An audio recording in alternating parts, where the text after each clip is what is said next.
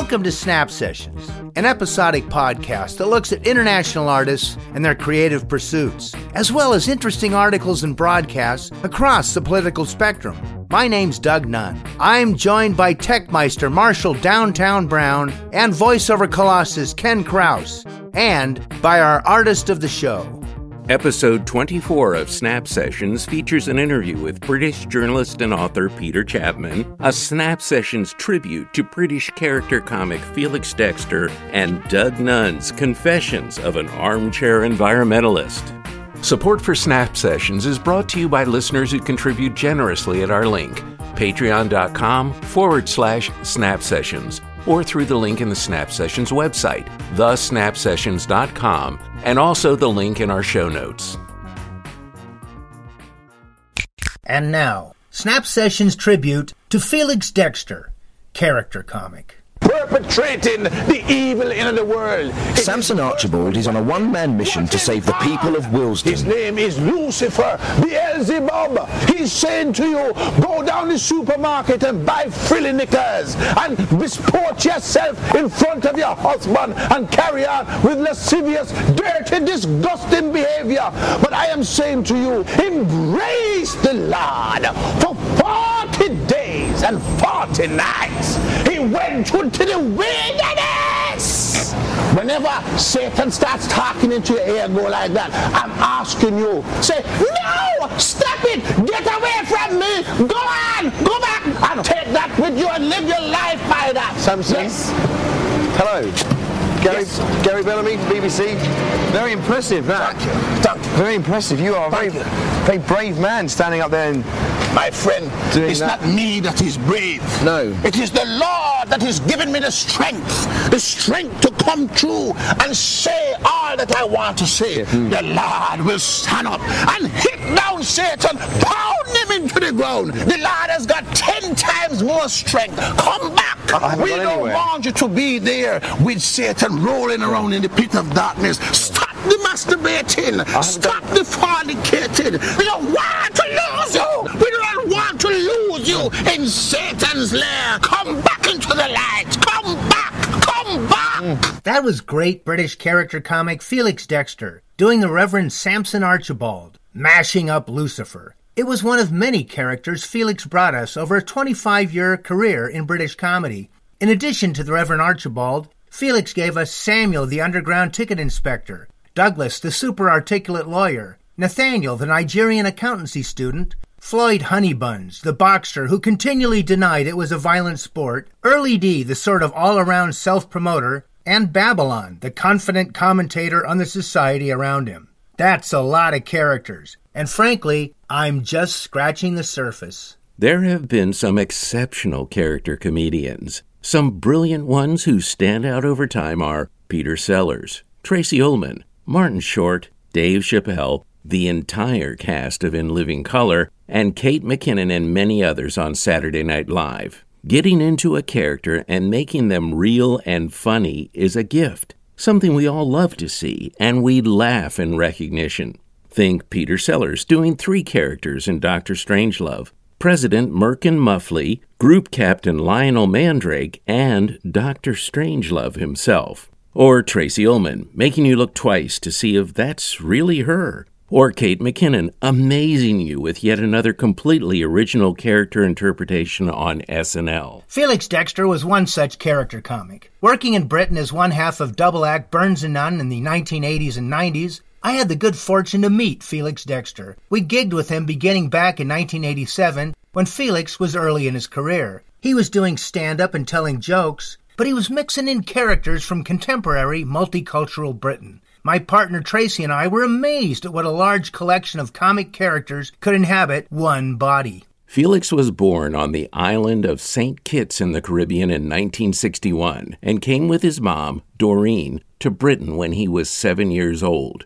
Doreen had been a cook and domestic worker back on St. Kitts and was invited to come to southern England to work at the infirmary and the sanatorium of the Charterhouse School near Guildford in Surrey. She brought young Felix with her, and they began to put down roots. Being in the geography lesson, every time there was an issue about a tropical region, it was always, Felix, you should know this.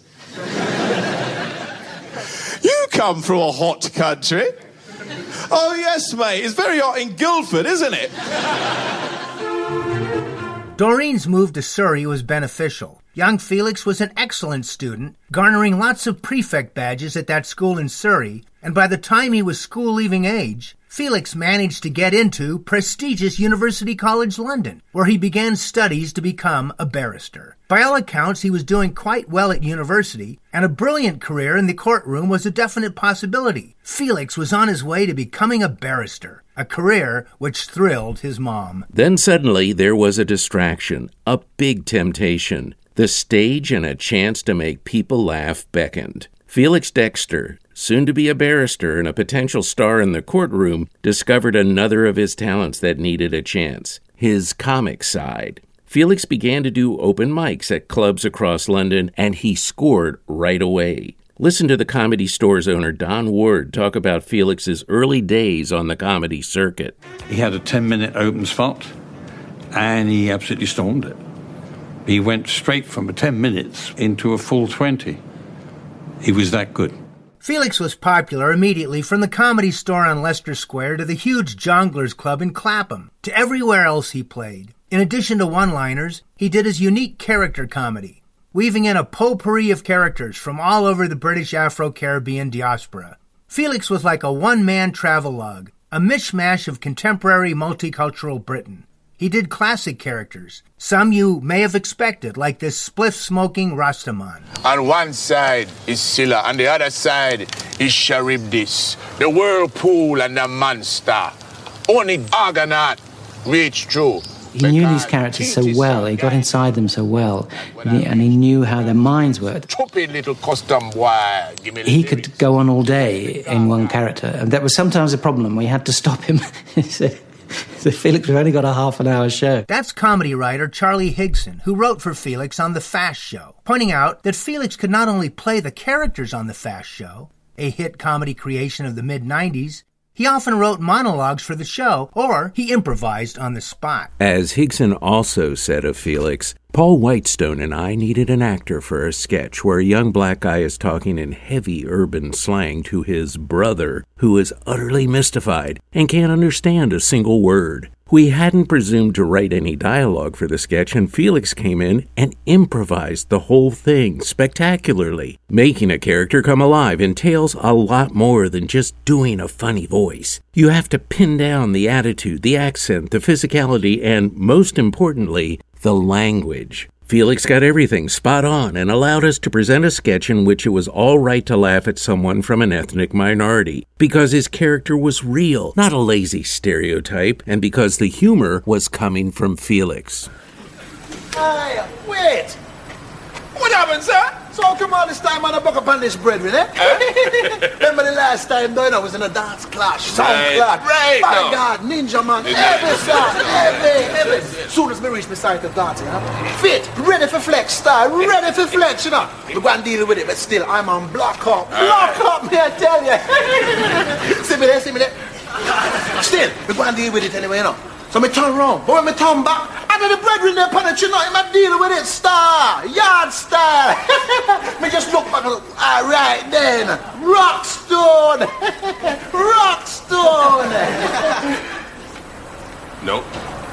No, we can't keep up with us. I don't know what the bloody hell you're on about. It's bloody crumb. Felix was a genius at creating memorable characters. Earnest African students, Christian fundamentalists, streetwise dudes, posh lawyers who were whiter than the whitest white man. He nailed them all brilliantly and had an enviable ear for dialogue. Take Douglas, the establishment black barrister. Please note here, Felix is doing both Douglas the lawyer and the enraged ticket taker. Hello, brother. Brother? What the hell are you talking about? Since when is me and his family? I'm most dreadfully sorry. It's just that as we are of the same hue, I thought that there might be some cultural solidarity at least. Same hue? Cultural what?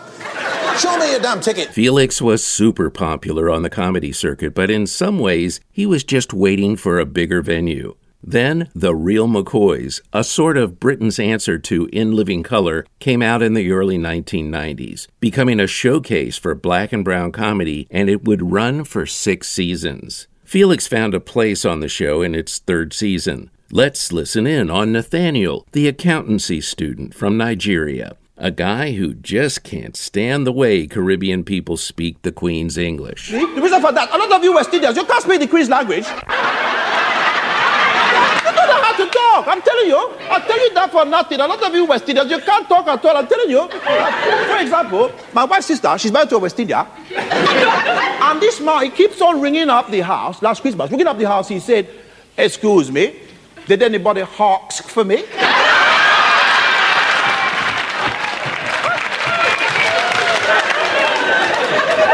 What the hell are you talking about? The word is ASK. Why you even put an H and an X in it? It's so stupid. I said, no, there's nobody asking anything here. Thank you. You see, that is so important. I'll tell you something for naughty. I'll tell you for naughty. It's very important to learn the language. And when you express yourself, the language is what makes it easier to seduce the woman. You can caress the woman with the language. I'm telling you, you know how to use the language to caress the woman. I'm telling you. Do you know how to pay a compliment to a woman? Do you know how to compliment? Well, I will make you even better. I will tell you. Now look at this gorgeous young lady sitting here. Just take a look at her. I'm telling you to look at her. What's the matter with you? Look at her. Take a look at her. Keep looking at her. Now, I want you to repeat after me. Look into her face. Repeat after me. Oh my goodness gracious. I must be dreaming. I can't believe that you are sitting here. I can't believe you're sitting here. Looking so gorgeous and delicious. I think I love you. I think we should get married straight away. Thank you very much. Congratulations.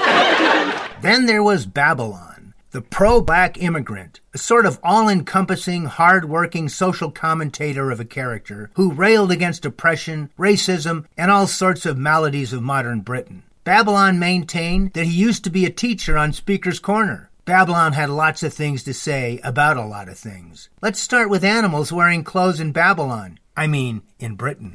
But the other reason I leave from Babylon is too damn cold up there, man. Too damn cold. You know, even in the summer, all you get is a little piece of sun like that pouring into the clothes. As soon as the English people see this, they throw off all the clothes.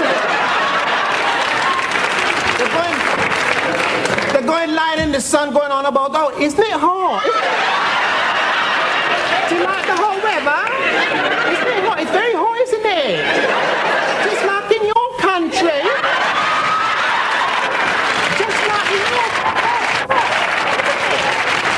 It's very hot. I can't stand that kind of foolishness, man. So I all from Babylon, you know?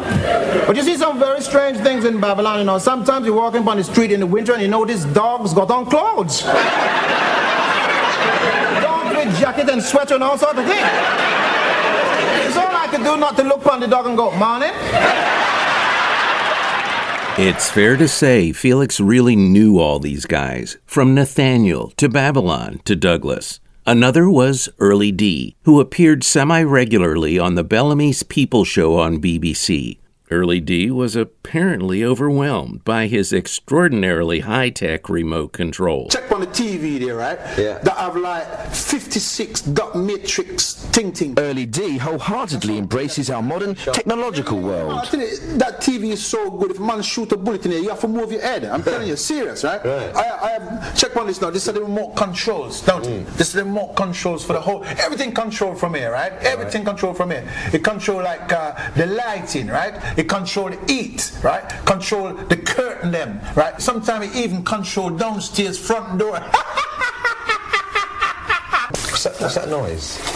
Oh, sorry. I think I run in the bath. Hold on.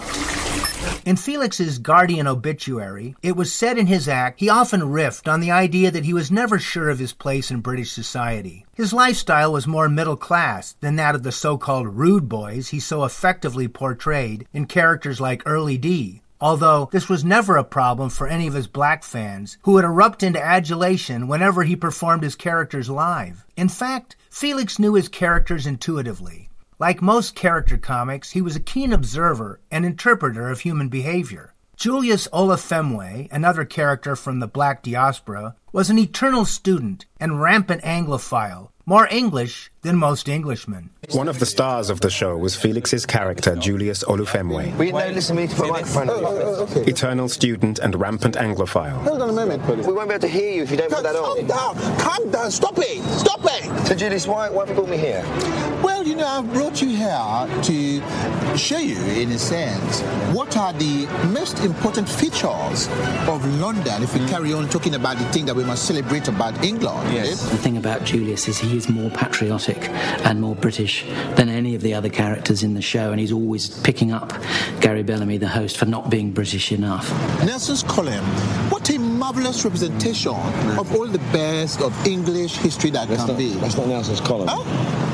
No, that's Nelson's column. No, Nelson's column's in Trafalgar Square. It doesn't matter. Success in The Real McCoy led to work in TV sketch shows The Fast Show, Down the Line, and Bellamy's People. He also appeared in 15 Stories High, the classic spoof talk show Knowing Me, Knowing You with Alan Partridge, as well as the popular sitcom Absolutely Fabulous, where he played John, the father of Saffron's baby. In addition, Felix expanded into theater, including a season with the Royal Shakespeare Company, playing Autolycus in The Winter's Tale and at the National Theatre alongside Dame Helen Mirren in Morning Becomes Electra. In the West End, Felix appeared in 2 runs of One Flew Over the Cuckoo's Nest with Christian Slater, having the dubious honor of giving chickenpox to Slater during the first run, thereby almost wrecking the production. His last role was as the Somali character Omar in the sitcom Citizen Khan. Working the same gig with Felix was inevitably fun. He was always having us on, winding us up, having a laugh at our expense, but never with malice. He was a truly fun guy to work with. In his own good-natured way, Felix was making the point with his characters that Britain deserved better, and to the end, Felix was a very private man. Few were privy to the fact that he was suffering from multiple myeloma, a pernicious and ultimately fatal cancer, which sadly took him and his treasure chest of characters in 2013. Felix Dexter, you are missed. You had thousands of fans, including me. Let's say goodbye to Felix with his parody of 1990s pirate radio. DJ Carlton from Utopia Radio.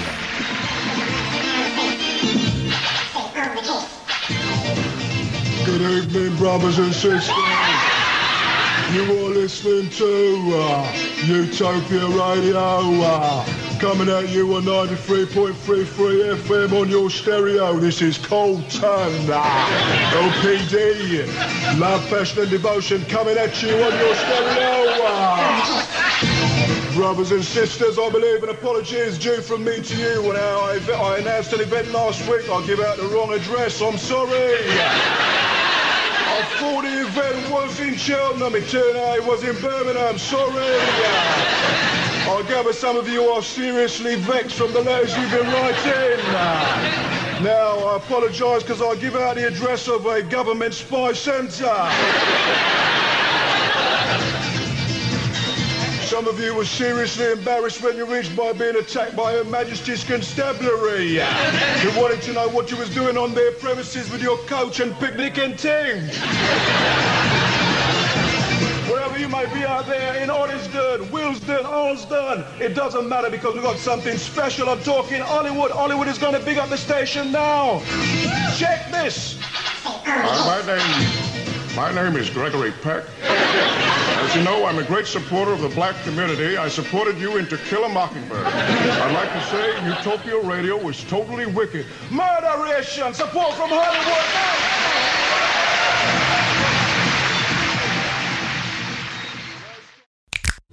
Mother Earth lives on the ocean. Mother Earth sails on the sea.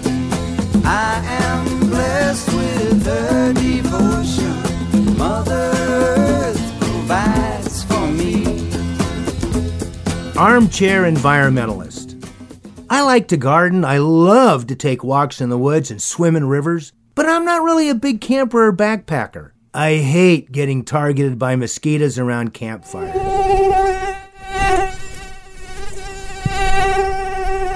So, I'm not a super outdoorsman, but I am an environmentalist in the sense that I want to preserve the planet for future generations and be as respectful of other species as we can possibly be. I want to leave a legacy for all the world's children. If I am honest, I'm kind of an armchair environmentalist, but I am an active one. I taught at Mendocino High School for some years.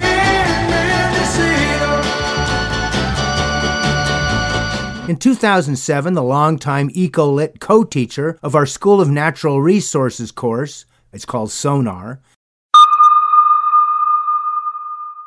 Bill Lemus, announced that he would be retiring and the course would need a new Lit Comp teacher to team with their environmental science teacher, Robert Jamgoshen. They asked me to fill the slot.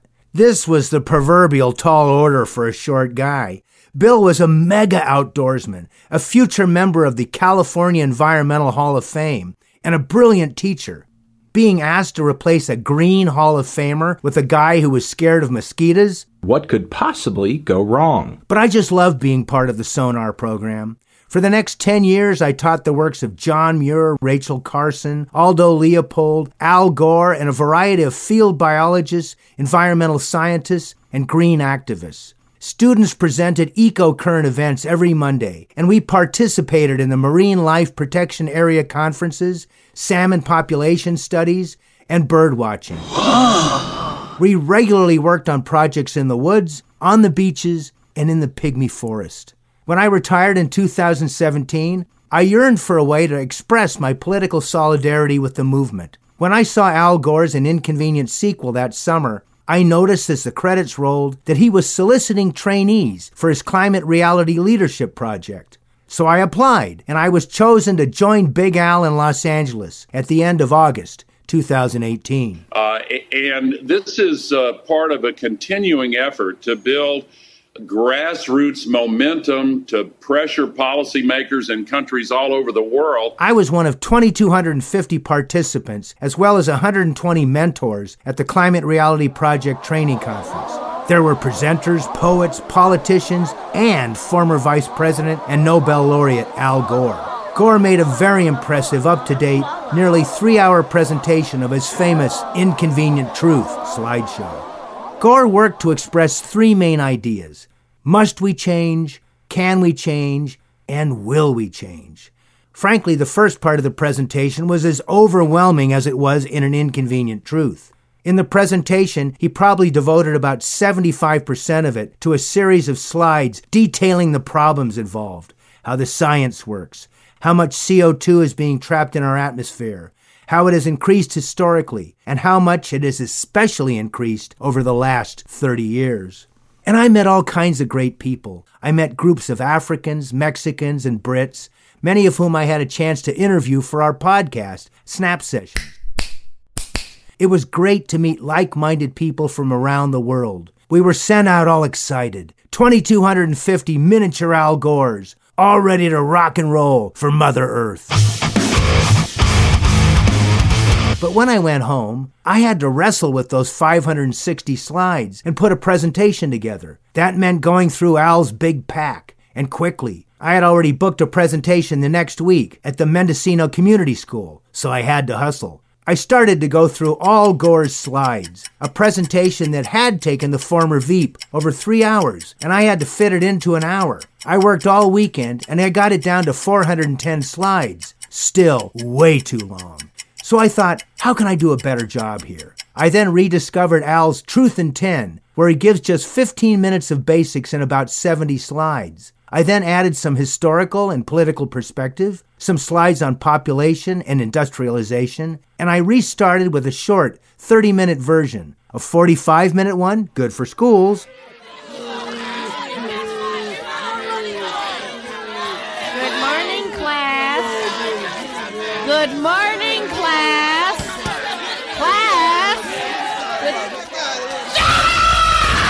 And an LP 60 to 70 minute version, mostly for preaching to the choir. I began with schools because I had been a teacher and I knew people. Let's just say I know a guy who knows a guy who knows another guy. Then word got out, and I started doing various community groups, and then started getting invited to government bodies. First, the Fort Bragg City Council, then Ukiah City Council, and then on March 19th to the Mendocino Board of Supervisors. Thanks to Supervisor Ted Williams and the Soups, this turned out to be a climate day with a variety of citizen and community groups. The culmination was to name a citizens advisory group to get the county in compliance with the Paris Climate Accords. This group now meets regularly. I have met some fantastic people over the more than 50 presentations and speeches I have made, the marches and demos I've attended, the Green New Deal town halls I've gone to, and most recently, the mentoring I did as I returned to the Climate Reality Project's global virtual conference for 10 days of Zoom conferencing in July 2020. There were almost 10,000 activists and mentors at this worldwide conference. According to most polls I've read, over 70% of Americans now support action on the climate crisis, and the potential Biden administration has ambitious plans to rebuild the economy with a greener agenda. There are exceptions to these green policies, most especially in certain bitterly resentful parts of the country. And you don't know whether or not that would have happened with or without man. You don't know. Inevitably, parts of the old Confederacy come to mind, but there is plenty of determination to move in a greener direction, even in the time of COVID. Witness the 17 mentees I was coaching, all between 16 and 18, and all avid young environmentalists.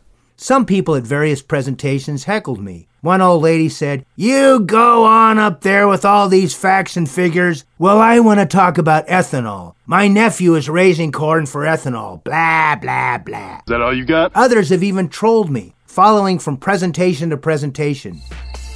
Then this is stalking. Making the same old hackneyed points. "You're not a scientist. It's not CO2, it's water vapor." I admit, I am not a scientist, and I've sought smarter people than me to respond. I checked in with Mendocino's own Evan Mills, an environmental scientist for 35 years at the Lawrence Lab at Berkeley. Evan is part of the IPCC, the Intergovernmental Panel on Climate Change, co-winners, along with Al Gore, of the 2007 Nobel Peace Prize for their work on alerting humanity to the dangers of climate change. And he won the Nobel Peace... Oh, do you know this? Can you believe it? He won the Nobel Peace Prize. They probably will never give it to me. Evan made me work. He had me read a variety of responses and put together a summary, which he then vetted. It's not bad having a Nobel Prize winner in the bullpen. In the end, I'm glad I've been involved with this campaign. I have a granddaughter now, little Bijou. But it would not be true that I am doing climate presentations just for Bijou, although that's part of it. It's also the Berkeley boy in me. I want to make a difference. But it's also just plain common sense and reasonableness. I moved into this house, this planet, and it was clean. I won't smear shit on the walls and then walk away. That's for real estate dealers from Queens. Actually, I was only kidding. You can get the baby out of here. Let's hand it on to the next generation looking better. Let's do what we can for Mother Earth and for little Bijou. Greater minds than me have considered this. Evan Mills passed on an old Chinese proverb. When the winds of change blow, some build walls, others build windmills. Sage, practical advice. Use the wind and the sun. They're free and clean. Let's make use of them. Let's do the right thing. And this is not an island in an ocean. This is our home, third from the sun.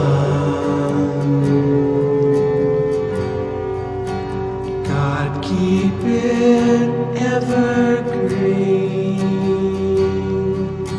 To keep it evergreen, I would lay my life down.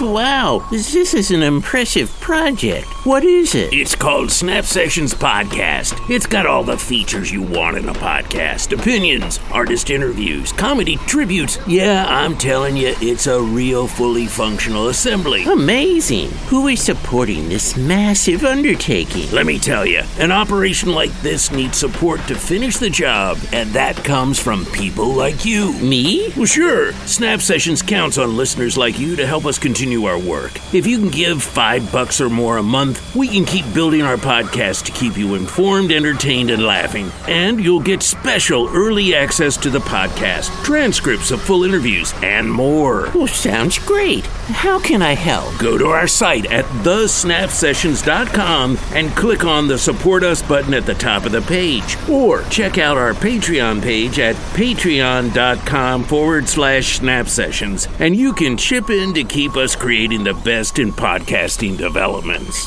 You can count on me. Say, is that foundation built to code? Sorry, no sidewalk supervision, bud. And now we present the Snap Sessions interview with British journalist and author Peter Chapman.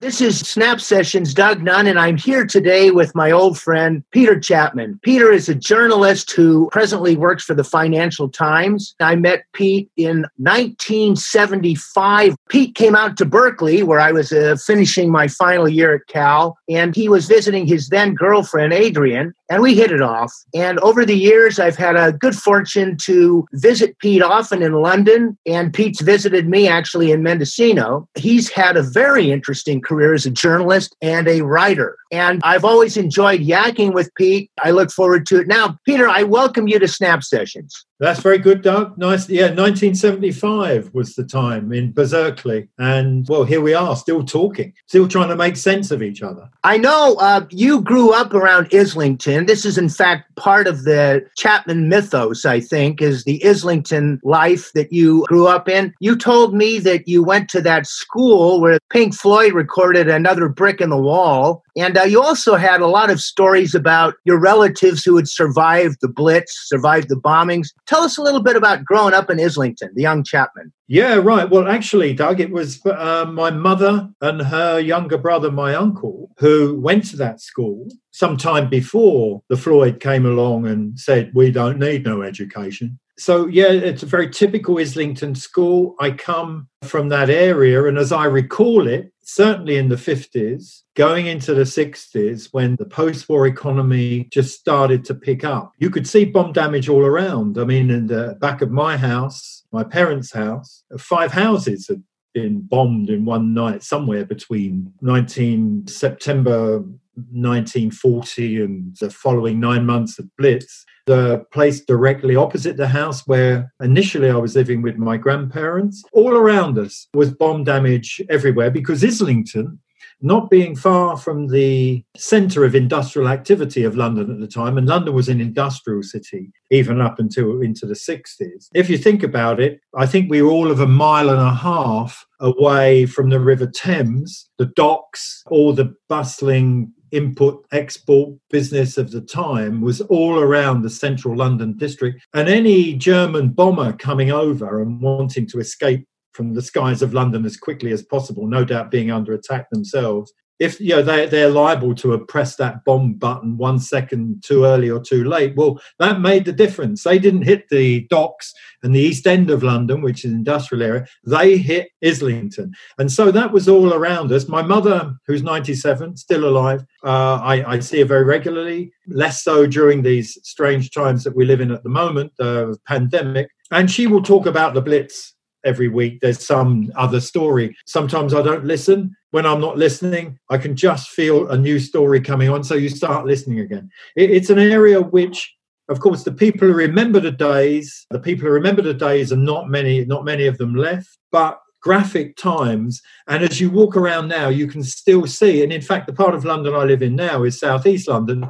All around you can still see from those days. And not just the Blitz, of course, people here in Southeast London keep pointing out to me where they were hit by V1 and V2 rockets, or their area was, towards the end of the Second World War. So London is still, if not scarred like it was when I was growing up, the memory is still there. The collective memory has been passed on. Yeah, I know. I heard a lot of stories that you and other friends have told me about the Blitz, hearing from their parents mostly. I know that it was fairly rubble-filled, but as a kid, you quickly became an avid footballer. I know that we'll talk a little bit about your books later. That plays a key role in your goalkeeper's history of Britain, as well as the 1966 book. But for American, basically you were a goalie in American terms, a goalkeeper, Britain. You got recruited by the Leyton Orient Juniors to play as a goalie. You know, I've always understood this, like in terms of baseball, you had been recruited to play in the minor leagues for a major league club. Tell us, for American listeners, tell us a little bit about what the recruiting process was and how you were as a kid playing football and so forth. Well, the recruiting methods were slightly different depending on how rich the club was. The top clubs of the UK at the time, then as now, they had their individual scouts going around, roaming around the country,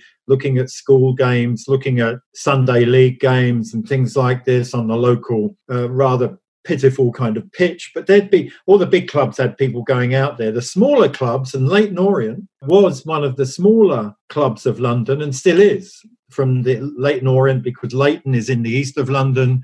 They give themselves the name Orient as a result. And what they used to do was they used to invite public trials, as it were, that you could write in as a kid saying, can you give me a trial?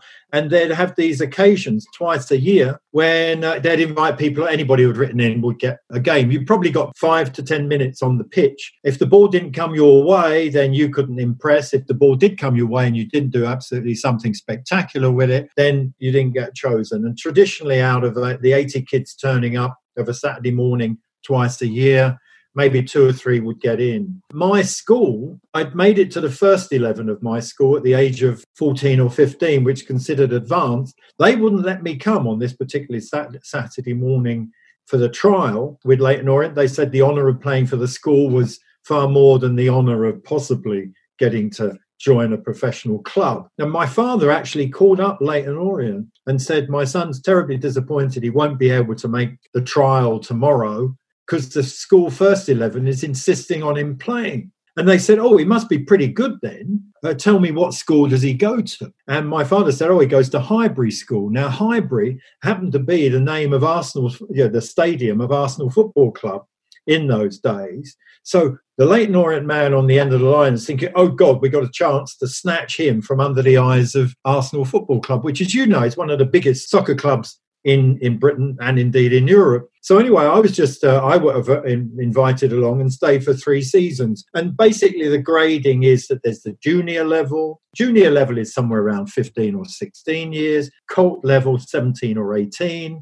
And then maybe you get to sign professional forms, become a professional, an apprentice in those days. And you, for being an apprentice, you earn about £7 a week, which in current rates is about $10 a week, for the honour of cleaning the spectators' bathrooms after the Saturday game, or polishing, or shall we say, washing the football boots, the soccer boots of the players themselves. Maybe you'd get the occasional game for the third team or something like that. Very stratified, and then not very well paid at the time, but not like the money today, you know, where $250,000 a week is considered a pittance for some of these top guys. But anyway, I stayed for about 3 years, got to play against all the big clubs of London. In the end, didn't make it. I had other designs, and quite frankly, Doug, professionally, I wasn't good enough to make it. I think mentally, I just wasn't right. Being a goalkeeper, I found you're always dead scared about life.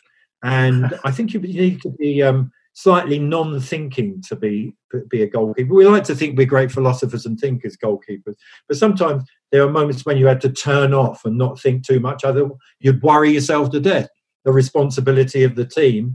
And they would remind you of that. Anytime you let in a goal, it was always going to be your fault, because everybody else was trying to excuse themselves. So I think psychologically I wasn't ready for it. I like to think, of course, physically I was perfect for it. But it's a bit, what's the old phrase? The older I get, the better I used to be.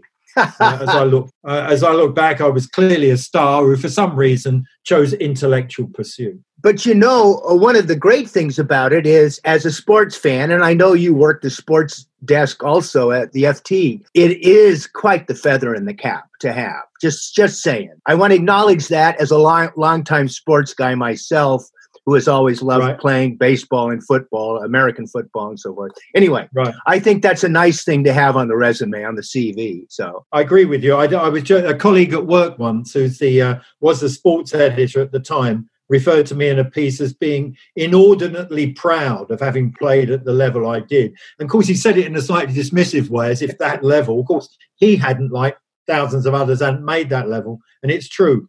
It's a feather in the cap. I'm inordinately proud of it. Didn't make it professionally. You got so far and you got tales to tell. So that's great, Peter. Now, I know right after school, at the time, you didn't go straight to university. As I recall, you were telling me you got a job as a traveling salesman selling, and this makes us all out to be dinosaurs, carbon paper and office supplies across Northern Europe. And this is when you're in your late teens, early 20s. Tell us a little bit about your life as a traveling salesman. It was early 20s, Doug. And you're quite right. I mean, if you talk to young people or even not so young people these days, they won't remember what carbon paper was. And indeed, when I was off duty in Scandinavia, I had an American girlfriend at the time and came over and even tried around the streets of Baltimore and Washington, D.C., to sell carbon paper there. And of course, everybody had me into their office because of my accent. The heads of companies who had never seen an ordinary member of the public. You'd be something like the Baltimore Gas and Light Company or something like that. You only had to whisper downstairs into the ears of reception, who put you straight through to the office of the top man, usually the top man there, of course, not top woman, and then have you out straight up to the office and look you in amazement at what it was you were selling. What is this stuff? Already ranked Xerox was beginning to, it had eaten the carbon paper market. It wasn't eating into it. But of course, today we still remember almost carbon paper when we're dealing with emails and everything. We copy people in, we CC them. And that, as I understand it, means carbon copy. So that is the way we remember it. Otherwise, it's a dinosaur-like thing. I went to Scandinavia initially to the eastern. They told me I'd be trained in Finland, and this sounded as exotic then as, I don't know, going to the moon or something like that. It was in the middle of winter. I was sent not just to Helsinki, the capital. I was sent to Karelia, a small town on the far east of Finland, right on the Russian border, where the Finns in those days, in 1970, always feared the Russians walking across the border and everything. There I was out in the provinces, dealing in another language. Finnish was not easy to master. But then I worked across in Norway and Sweden. And interestingly, one day, I'll leave it to you whether you think it's interesting, that I walked in one day to an office in Bergen in Norway and introduced myself and said, could I speak to the office manager? And the people turned away to speak to each other in Norwegian, the people at reception. One of them said something, and they said, and the other person replied, "Oh, Chapman," like this, And I thought, Chapman, Chapman. And I thought, that's funny. I didn't tell them my name.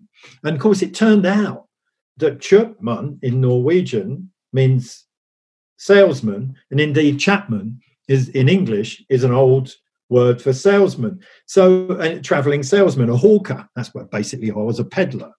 But I discovered that in Scandinavia that my name was my destiny, and Chapman as a traveling salesman, and of course it's of Scandinavian origin. So that's what I was destined to be. I stuck it for 18 months, earned pretty good money, got to travel quite a bit around. I was a very shy person at the time. Selling, of course, takes you out of yourself. Fortunately, I never experienced the death of the salesman that, Arthur Miller might talk about, i.e. shattered dreams. For me, it was a way of coming out of a fairly sheltered life in London. London, UK at the time, rather non-cosmopolitan. Perhaps we're going back that way with Brexit and everything else. But a rather non-cosmopolitan. Swinging London was sort of moving quite fast, but not a cosmopolitan place particularly.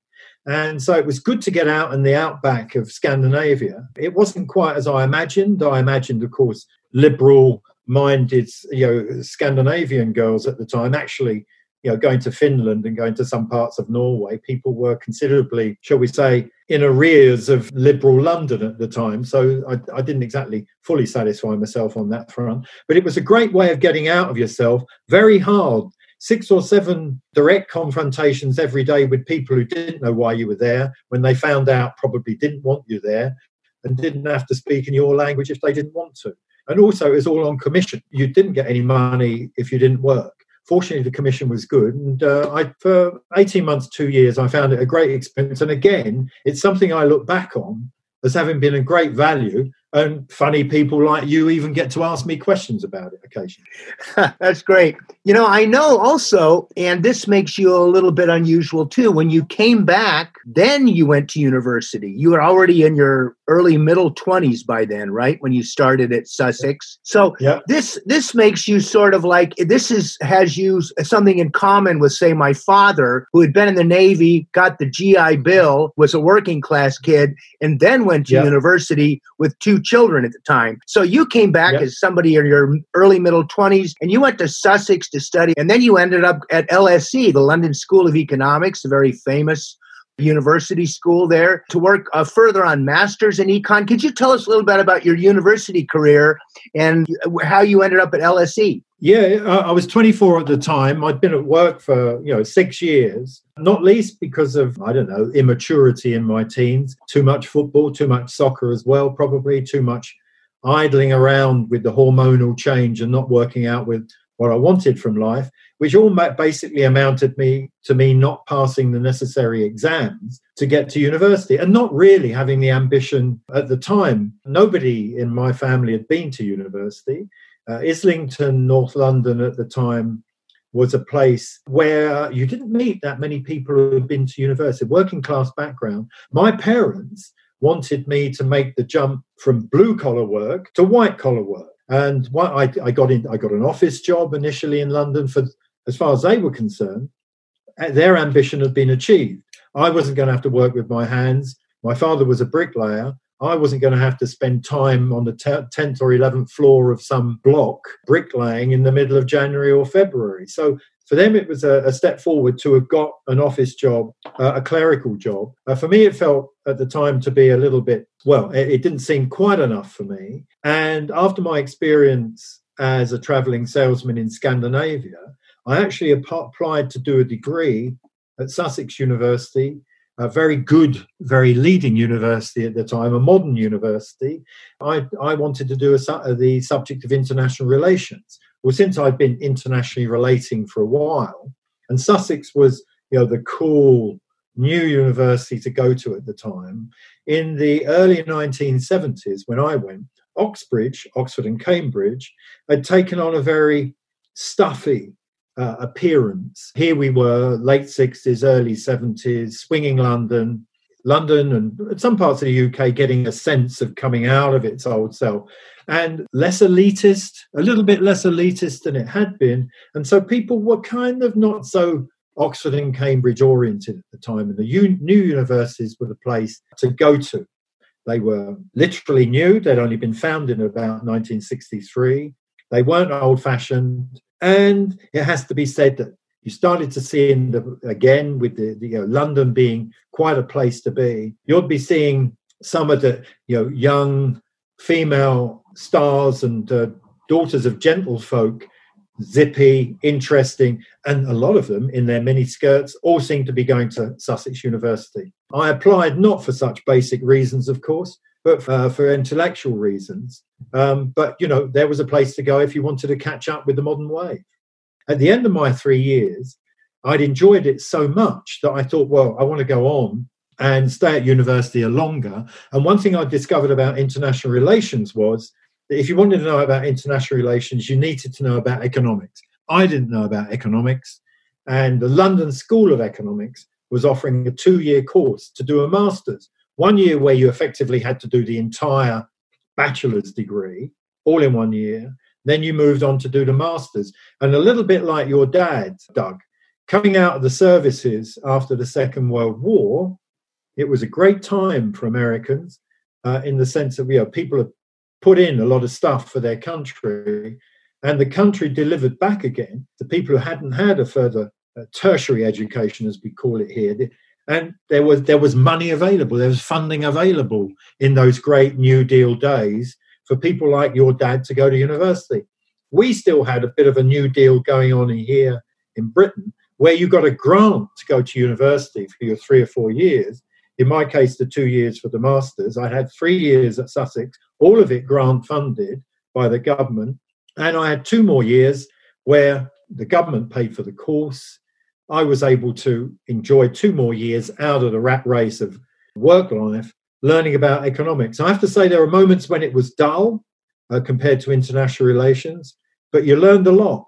And, the great debates going on at the moment about how you revive an economy, after the COVID-19 stuff, there's going to be, whatever President Trump says, money is going to have to be pumped into the economy. And we were living at that time, in a time of economics, when that theory about pumping money into the economy to get an economy going had continued onward since the Depression with Roosevelt and all that kind of thing. And it was a very interesting time to be around in economics, because that theory was just beginning to be questioned by the Chicago economics of Milton Friedman, which said rather than pumping money into the economy, why don't we pull it back because inflation's getting out of control. It was an interesting time to be there, an interesting place to be, the London School of Economics. And once again, I feel I learned a lot. Now, at this point, in fact, you somehow made the jump to journalism. And I know you had told me early on, in fact, you said when you were a kid, you were interested, you thought this would be a great life. You get to travel, meet people, meet interesting people and so forth.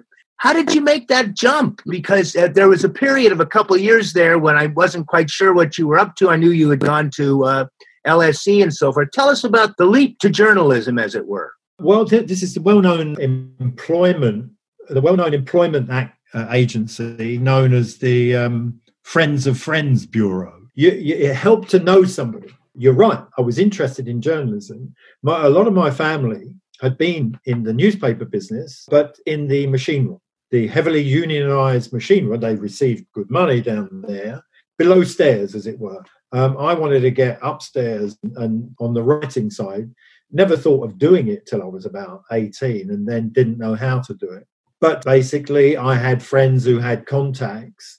And yeah, it was a bit of luck, to be honest. An old girlfriend of mine knew people that there was a job going. It was in commodities journalism. I'd written a couple of theses, as it were, at Sussex on the subject of 2 commodities, copper, because of the recent crisis at the time in the early 70s in Chile, what with the Pinochet coup and everything, Chile being a major copper exporter. And also, I derived an interest in bananas. I'd worked in Israel on a kibbutz. It happened to be a banana kibbutz. I'm one of those people who knows an indecently ridiculous amount about bananas. I'd done a thesis on it at Sussex University on the republics down in Guatemala, Costa Rica, El Salvador. And because I found that, I discovered there was this huge American company, the United Fruit Company, that effectively ran those places. The economies of those places were so dependent on bananas that the United Fruit Company, for a long period of time, could more or less do what it liked. I mean, we only have to go back to 1954 when the United Fruit Company, with the US State Department and the CIA, overthrew a democratically elected government in Guatemala. This was politically an interesting subject for me. As I say, I knew far too much about bananas, probably just the right amount about something like copper. And this job came up in commodities journalism. I was able to sell myself as being this world and wide-ranging expert who knew everything from fruit to valuable metal, all about commodities. I got in, I was out of my depth, but survived for about 6 or 9 months, eventually just about to make it, and found myself then working in Central America, Latin America, as a result of this background in bananas and copper, basically. I was going to say, I know you ended up working for The Guardian there, but then sometime, I think about 85, you ended up working for The Guardian and getting put in Latin America. I think you were in Central America mostly. You covered Mexico, Central America, some of the Caribbean. There was all kinds of stuff you did. Mexican earthquake, I recall. You interviewed a lot of that time, Central America was in turmoil. Roberto D'Aubuisson of El Salvador. I think you might have talked to Somoza himself in Nicaragua or the Sandinistas. This is a whole treasure chest of possibilities. Please tell us a little bit about your time working for The Guardian in Central and America and Mexico. Yeah, I got to actually, those trips were usually from, I think, about 1979 into the early 80s. And there was this great fear in America that the domino theory again was in operation. You know, it had been in Southeast Asia, and people love to carry these ideas with them wherever they go around the world. And the State Department was very worried about a domino effect in Central America, with one Central American republic after another falling to the left, shall we say.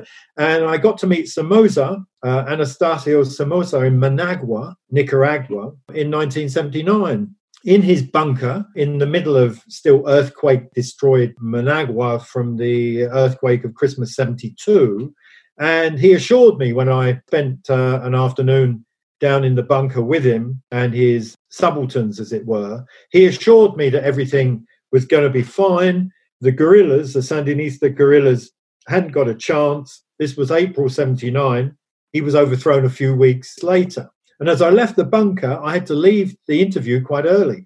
So I actually walked out on this president that I'd been anxious to interview. And he said, "I'm terribly sorry." He said, "I didn't know you had to get..." Yeah, this is a guy who ran the country as a business, more or less. He said, "I'm really sorry." He said, "I didn't realize you had a plane to catch." I said, "Yeah, I've got to get to Costa Rica." And then his son, who was also Anastasio Somoza and ran the army, said, "That's okay. We'll call a strike at the airport." And when I got, well, he didn't exactly, but they told the plane to wait. When I got to the airport, this plane from the Honduran airline, which was going to fly on it'd been from Honduras to Nicaragua, was on the way to Costa Rica. There it was, standing there on the tarmac with all these people in the reception areas waiting for me to arrive in this kind of white Mercedes. And Somoza had a fleet of these, arriving at the airport, and they said, "Oh, here he is, here he is." Oh, and one of them, who took my my disembarkation card or whatever it's called for the plane, said, "Oh, are you a politician?" And I said, "No, I'm a journalist." And he looked at me as if to say, "Why the hell have we been holding this plane for you?" And but anyway, so a few weeks later, Somoza had gone, but of course then the crisis moved, and the Sandinistas came in, of course, in July 1979. Then the crisis moved to El Salvador, Guatemala, and I was following this for the Guardian newspaper in London and in the UK. And I went to El Salvador, and before meeting people like Roberto D'Aubuisson, who was on the far right opposition to the government at the time, I had the privilege of interviewing Archbishop Romero of San Salvador, who a year later was assassinated, quite possibly, even probably, by people connected to Roberto D'Aubuisson. And it's peculiar the speed at which the world moves today, Doug, because once upon a time, apparently you had to be 400 years dead before you became a saint. And I think Archbishop Romero is almost at sainthood now, which has given me the opportunity, if I turn this into a centrally oriented story, it's given me the opportunity to be able to say, well, in my lifetime, I've interviewed a saint. And then from El Salvador, it went to Guatemala, and it was an area, an underprivileged area. And in the wake of, companies like the United Fruit Company having run it for so long, the instability was phenomenal. Eventually, I moved up to Mexico, looking for more stability. And of course, Mexico had a government, which is a single-party government, which had been in for 70 years. I was looking for that kind of stability of life rather than too much conflict, too many bullets flying around. And then, in Mexico, you look for stability and you get an earthquake of, 8.1 on the Richter scale in 1985, September the 19th, 1985. But a wonderfully interesting journey, of course, where you have the privilege of looking in on people's lives who have got other things to do than just go around writing about whatever they're doing, are moving from one day to the next, just living on their means. And you have this opportunity to be able to go and talk to people like that. And of course, down south of the border, and indeed north of the border, as to be said in America, everybody's always happy to have a chat with a journalist. Sometimes the president I see today refuses to speak to certain journalists. But North America, South America, Central America was, wonderful, wonderful people who would talk to you any time of the day or night, and made journalism to be the kind of rewarding career that I was hoping for. I know also you worked with a large group of people. I recall you talking about, these people, presumably you've had experiences that have bonded you in a way, and people I'm assuming you stay in touch with. I know at the time you talked about, I had never heard of NPR in about 1987, say way back when. Oh, right. You're the guy who told me about NPR because you were working with a chap named Scott Simon. Now, Scott has had for years his own Saturday morning show, Weekend Edition with Scott Simon on NPR. Terrific show. My favorite news show on NPR. I'm just curious, what was Scott Simon like back then in Central America? Well, it was great. We were in El Salvador together. And, Scott is this sort of decent Midwestern guy that's polite to everybody. There he was in the middle of this Central American war. And, there was I. And it was, I think, a shock to both of us. There was one day in the main hotel of San Salvador, in El Salvador, in the middle of an election, which was a fire with guerrilla skirmishes, fights going on with the army. And we were basically threatened one night by these posh kids. These people in their early mid-20s are all sons of the ruling classes, shall we say, and the very right-wing people. And they were very intimidating, sort of basically accusing us of misreporting what was going on in the war. And Scott was a great guy to work with. We had things in common in that, although he came, he's a Chicago boy, I'm from North London. I worked for The Guardian and the BBC, where expenses are minimal, and Scott worked for NPR, where expenses are minimal. But we spent a good deal of time chatting about the situation, getting around, and we kept in touch. And Scott has always been open to if I'm in Washington or whatever. I must admit, I haven't seen him for a couple of years now. I remember going once, and I don't know how many years ago it was now, and he gave me the Watergate tour of Washington, where Deep Throat met Woodward and Bernstein and all this. And for somebody coming out of London, and he tells a good tale in that Midwestern down-home sort of way. Very nice guy. Sometimes you would imagine too nice to be in journalism. NPR is a very happy home for people who think a bit, they want to talk a bit and in a meditative and interesting way. And Scott is certainly that kind of person. I enjoy his show very much. And, just parenthetical remark, which I'll edit out later. It's at a certain point, I wrote him a short email, sort of fan mail type thing. And I mentioned I was your friend, and he wrote me back. So anyway, this is the kind of stuff you don't expect from, a big shot, nationally syndicated show and so forth. Anyway, I use the Chapman card, so to speak. So, yeah. It lasts for one term. It's a get out of jail free card. So, yeah.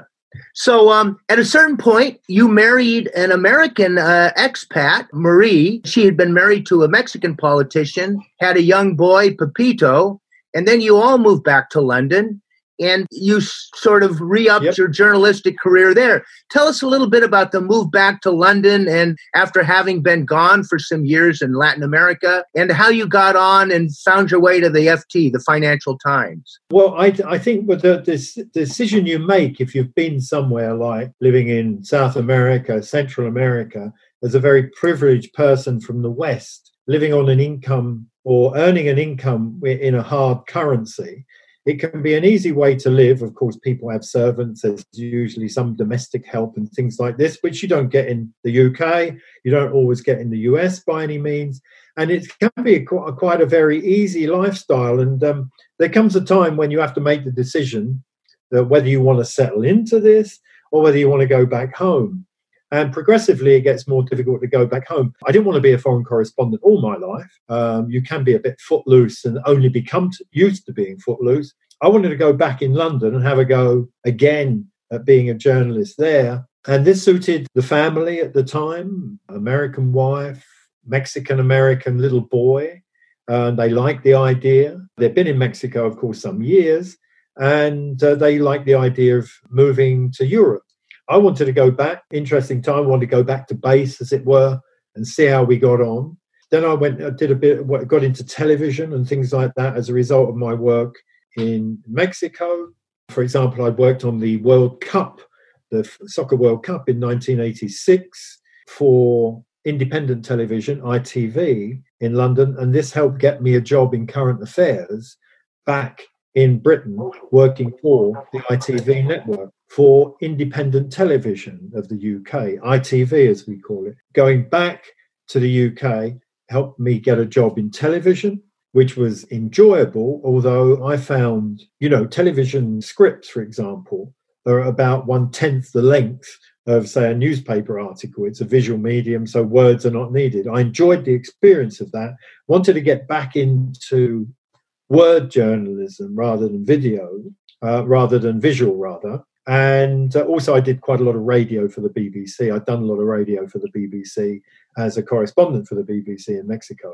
And that helped me get back into journalism in the UK. And a job came along in the Financial Times 25 years ago. And I was able to take that. As a result, actually, strangely enough, it was because I spoke decent German. In part of my travelling salesman days, I'd worked in Austria as well. I'd learned German, not with the advantage of you with the ethnic background, but I'd learned it at school because in the early 60s at secondary school, learning German in bomb-destroyed London seemed to me a very exciting and risque option.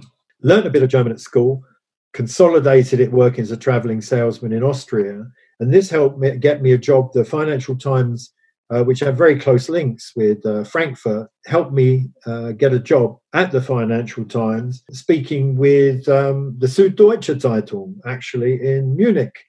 And so that's how I got it back into written journalism, thanks to a bit of Germanic background and also quite a lot of background in general journalism. Yeah, it's that brings just a point up here. You speak Spanish fluently.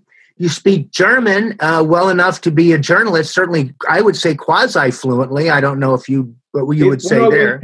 When I worked in Austria as a travelling salesman in 1971, it really was fluent. I used to get a great pleasure out of being able to speak it. And not only that, Doug, I'm speaking to Austrians who speak, well, they're like the way Scots speak English, or Londoners speak English. There's the Austrians with their 22 kind of way of speaking.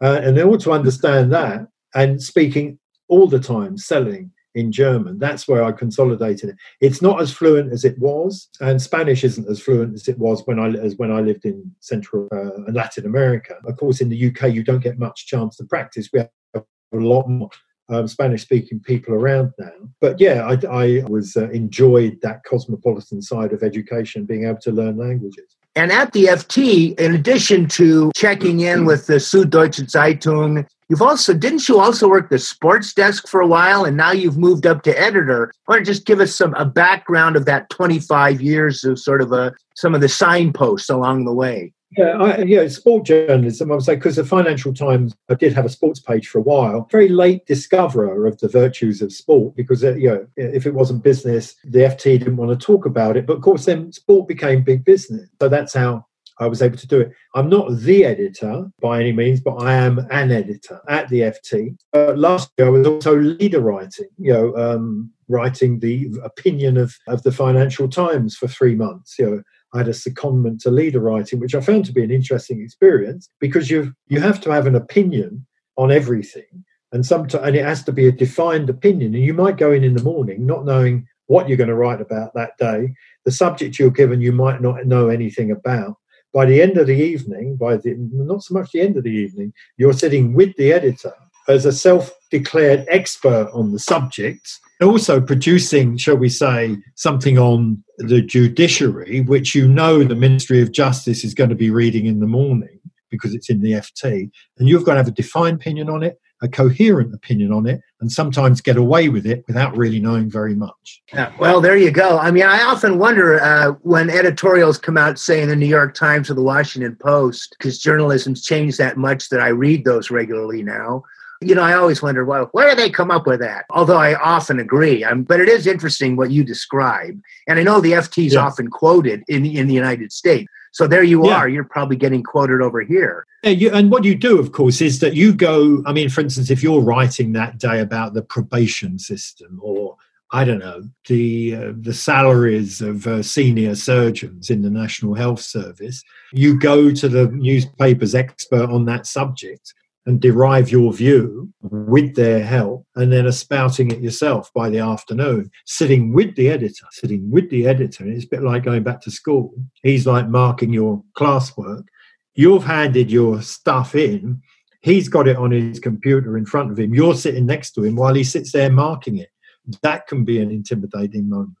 I remember the former editor, Lionel Barber, who after 14 very successful years, left the FT this year, sitting there as we were one day writing an editorial, a leader on Venezuela, which is a country I meant to know something about, having worked in Latin America, having travelled there 2 or 3 times. And he's sitting there saying, you've got to be nastier to these people. You've got to be nastier to these people. You've got to be firmer. It's no good saying on the one hand and on the other hand, which is a normal way with journalism. Like good journalism, like the Financial Times, gives a collection of opinions. When you write leaders, there's only one opinion. That's the newspapers. That's yours at that moment. And you have to sound certain about it, not sort of, oh, well, on the one hand and on the other hand, this. You have to be defined and clear in your views, even though you're really not sure yourself. That's a trade secret. That's great, Pete. Now, I wanted to talk a little bit about your books. I've read 4 of your books. I've enjoyed them all. A fan. I enjoyed, because I know you, you've written books about bananas, you mentioned, and bananas, how the United Fruit Company shaped the world. And you've mentioned that you had an accidental expertise in bananas. You've also written about the Lehman Brothers. Yep. But, I have to say, because I know you, The Goalkeeper's History of Britain and Out of Time, 1966, where we learn a lot about the young Peter Chapman, the journalist, etc. Those, to me, give a lot of context to a young person's life, The Goalkeeper's History of Britain especially. Tell us about how you decided to write that book. It's really very autobiographical, but you learn a lot about Britain in the mid-'60s. You learn a lot about football and its place in Britain and in Europe, too, I guess, by inference. Tell us a little bit about how you got together in your mind to write that. Well, I wanted to write a book. I wanted to move in, shall we say, writing longer pieces than either a 400-word news piece or a 1,200-word feature piece for the newspaper, whether it be The Guardian or the Financial Times. And I didn't know how to write a book, to be honest. I knew an editor at one of the important publishing houses of London at the time who was interested in football, supported the same soccer team as I did, and we'd have coffee every so often. And I said, well, I'd really like to write a book about the history of British goalkeeping. And because my father was a goalkeeper and he played for the army during the Second World War, was with the forces, the British forces in first North Africa, and then coming through Italy throughout the years of the Second World War. As each town, the Germans were being driven back, of course, by the combined forces of Patton and Montgomery. And my father, of course, was with the UK forces as they got to successive towns. It might be Florence, it might be Bologna, it might be Rome. So the Germans left the place. And then in their spare time, the troops would play football on the main soccer pitches of the particular town. My father's played, for example, the Olympic Stadium in Rome, the old Olympic Stadium in Rome. It must have been abandoned. It must have been hard. It must have been a quite a decrepit sort of pitch at the time. But he was a goalkeeper. And it always struck me that goalkeeping was the British position because, we've always had this view, we're a slightly offshore country. We're members of the European team, but we're of it, not in it. And goalkeepers as well were members of a team, but of it, but not exactly in it, always a little apart. And it always struck me that goalkeeping was the British position, not least my father always seemed to me exemplary and a real example of the true British person. And we always had this offshore attitude, the Brits. And also, there was the myth of Dunkirk and all that kind of stuff. Goalkeepers traditionally have to come and sort out the mess that everybody else makes in front of them. The team makes a mess. The goalkeeper usually advances off his goal line, sorts out the mess, then scampers back to his goal line again. And brought up as a British person, that was always the view. The First World War, the Second World War. The mess had been created by people like your forefathers in Germany or whatever, and the French always argue. So we had to come and sort it out. Once that was over, we didn't want to stick around anymore. We went back to our goal lines again. So it struck me as being the British position, shall we say. And anyway, I'd said to this editor, a lovely guy, I think he works now, Clive Priddle, who now works in America as an editor. I said, I'd like to write about the history of British goalkeeping, but it became that, but it also turned into kind of post-war social history of Britain, being brought up as a kid in a kind of insular place, which was progressively moving to being more continental, more, I say progressively, if slowly, to being a more kind of continental sort of place, learning a bit about foreign food. When I was little, a plate of spaghetti in this country was hard to come by. Nobody knew how to eat it. My family had Italian friends as a result of my father being in Italy during the war. I knew how to eat spaghetti at the age of 4. Kids I went to school with would look at you and say, oh, what are you eating worms for? That's not proper food. We weren't a cosmopolitan place as far as food was concerned, but we were becoming so. So it was a bit about Britain coming out of itself, becoming more continental, more European. And at the same time, goalkeepers, traditionally very dour, very sort of stolid people, not flashy, do the job, don't show off. That's the typical British way. In time, as we became more continental, we became much more like the goalkeepers of Italy and France, continentals throwing themselves all over the place.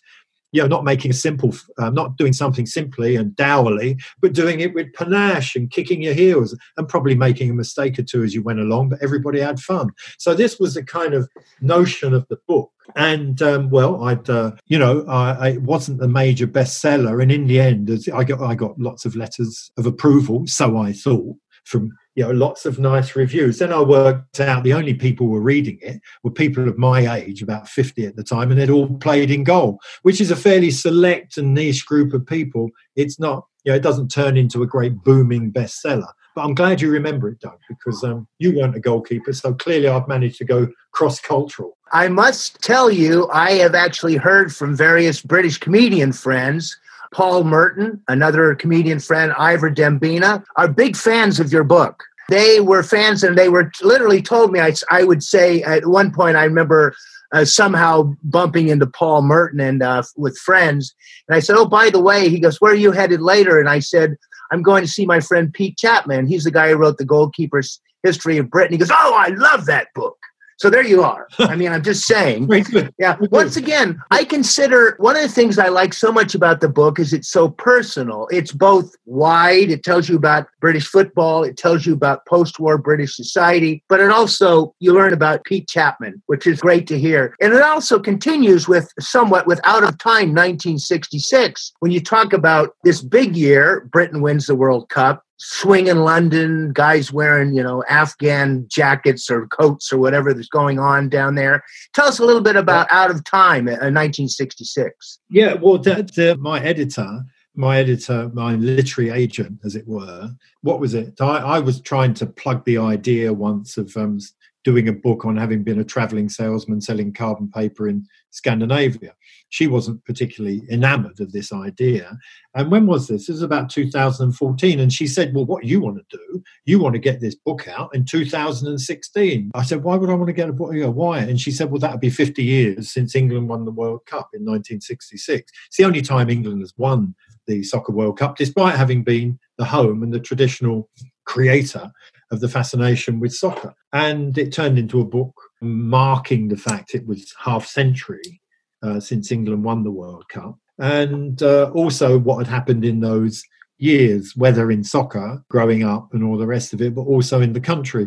And, 66, I suppose you could say any year something special happened. But 1966, it all seemed to be coming together. It certainly was for me at the age of 18. Things seemed to be coming together in terms of what was happening in the country. It was becoming more liberal. We were getting all sorts of liberal measures, legislation being passed through Parliament. Britain was coming out of itself all the more around that time. It was becoming, again, a little bit more cosmopolitan than it had been. It seemed to me to be throwing off some of the old strictures and structures of the ancient days of monarchy and everything. But, we see the Queen on the television. The monarch is still around. It still has a powerful role. And it was looking back on those 50 years, and it was called, Out of Time, 1966 and the End of Old-Fashioned Britain. Out of Time, incidentally, was a song at the time recorded on the Aftermath album by the Rolling Stones, and was also the number one hit by Chris Farlowe. Mick Jagger produced it, Chris Farlowe sang it, and it was a great version of Out of Time, and it was number one on the day that England won the World Cup in 1966, hence that title. But the idea was that here we are, we're talking, it was a country out of time. It was moving out of the time that it had been in. It was moving from the old time to the new time, and the end of old-fashioned Britain. In many ways it did. Britain did change from then on, and then we get the Brexit vote of a couple of years ago, which some people see it in very modern terms.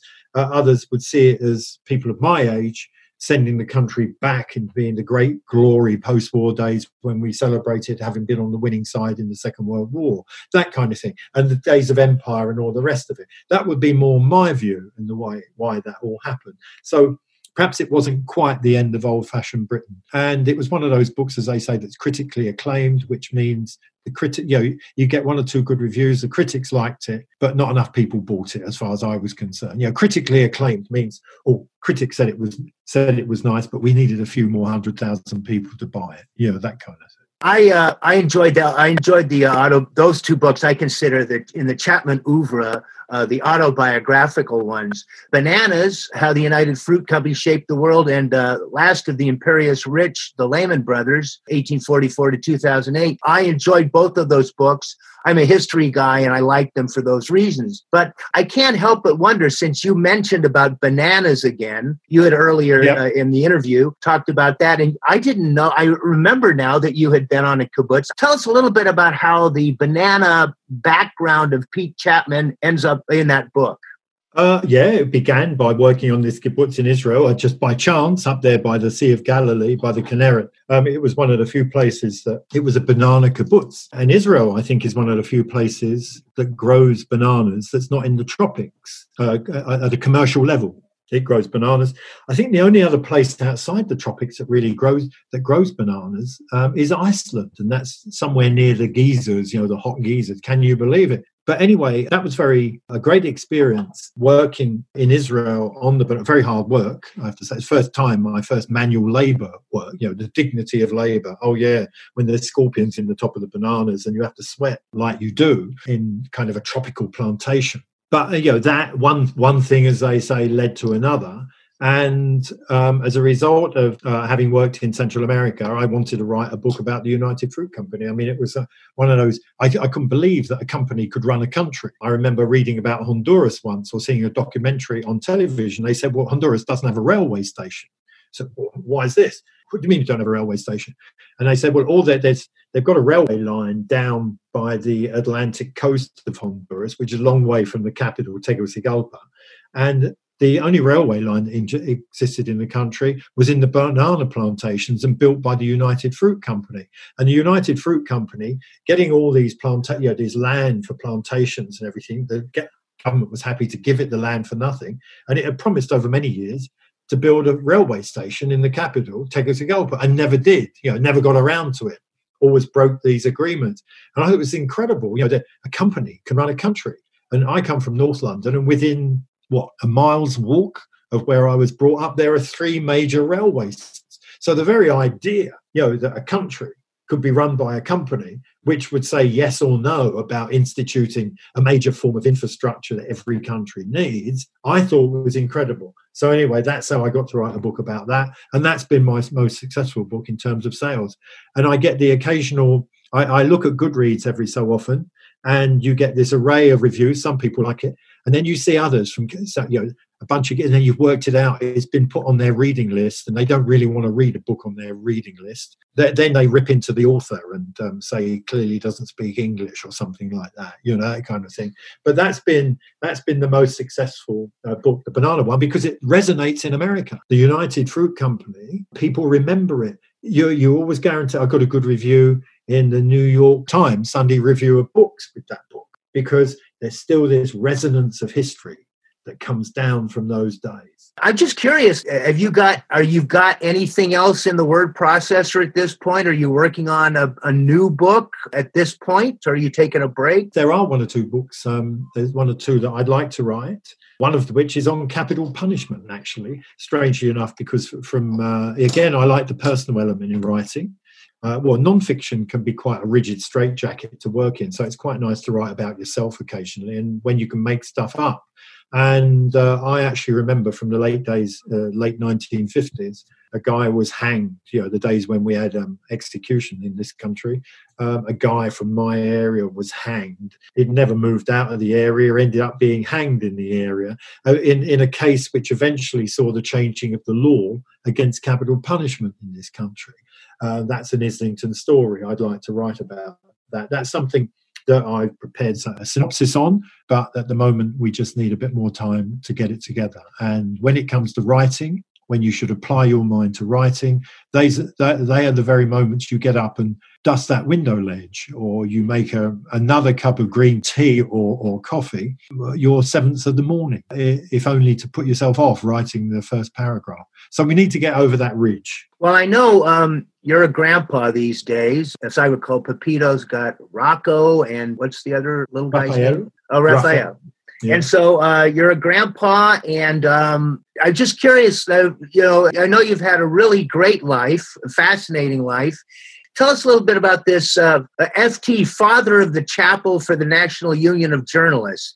This sounds like one of those eminence grise type awards that comes to somebody with a long and storied career like yourself. The storied career people get jobs in management. The Father of the Chapel is the head of the trade union. I'm not it now, I was before, but I'm still on what they call the union committee. And the Financial Times, to its credit, still honours relations with the union. Mr. Murdoch and people like that, Rupert Murdoch, the union somehow didn't seem to be welcome in organisations, that newspapers run by Mr. Murdoch and others, I have to say. But the Financial Times has always been much more one nation, as we say, one nation policies, and the rich man in the castle and the poor man at the gate, but you have to talk to him occasionally. So I enjoyed a 3-year period as the Father of the Chapel. I think it comes from, I believe, that the background of much trade unionism in Britain is in the Methodist, from the Methodist side of things. So whether or not in the old days of unions people met in the chapel, but there was this kind of religious connection in a kind of, shall we say, non-establishment religious sort of way. So Father of the Chapel is basically, it means, the head of the union of your particular branch, your particular company. And involved in many a discussion, and continue to be in arguing about pensions, arguing about salaries, arguing about conditions. And of course we'll have a few more quite soon with it, because shall we say there will be, next year there won't be a salary rise, or there won't be many negotiations about that. There won't be much money to distribute. There'll be conversations, negotiation, fascinating being a negotiator. I read the Harvard Business School book on principled negotiation quite regularly, called Getting to Yes. I mean, one of the great books on negotiation. It's always fascinating to watch politicians at work, the ones that are really good negotiators, not just the one that people who shout at people or refuse to talk to them in press conferences. It so happens, I've never met him, Joe Biden is one of the best negotiators around, even in the days of Cold War. The Cold War was considered to be a highly valued negotiator, and even taking a personal role every so often, even though a junior congressman, in negotiating in the Kremlin and things like, on some trip to the USSR, Soviet Union of the day, being asked by the government of the day to call in and have a word with, whoever the foreign minister was. Negotiation is fascinating. You get a chance to do that in trade union relations with management. It's always a pleasure to do so, actually, even when things get a bit tough. Usually inside the negotiating room, people are relatively civil. It's outside they have to go and show off and pretend they all hate each other. But it was a fascinating time, and I continue to enjoy doing that when I get the opportunity.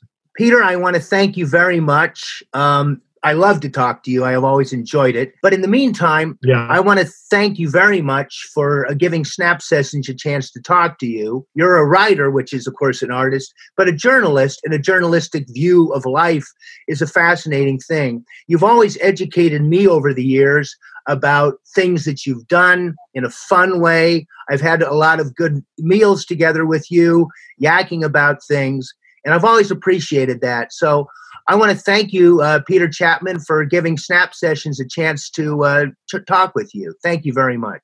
Lovely to talk to you, Doug, and Snap Sessions, and always good to be in touch with Ecotopia there in Northern California.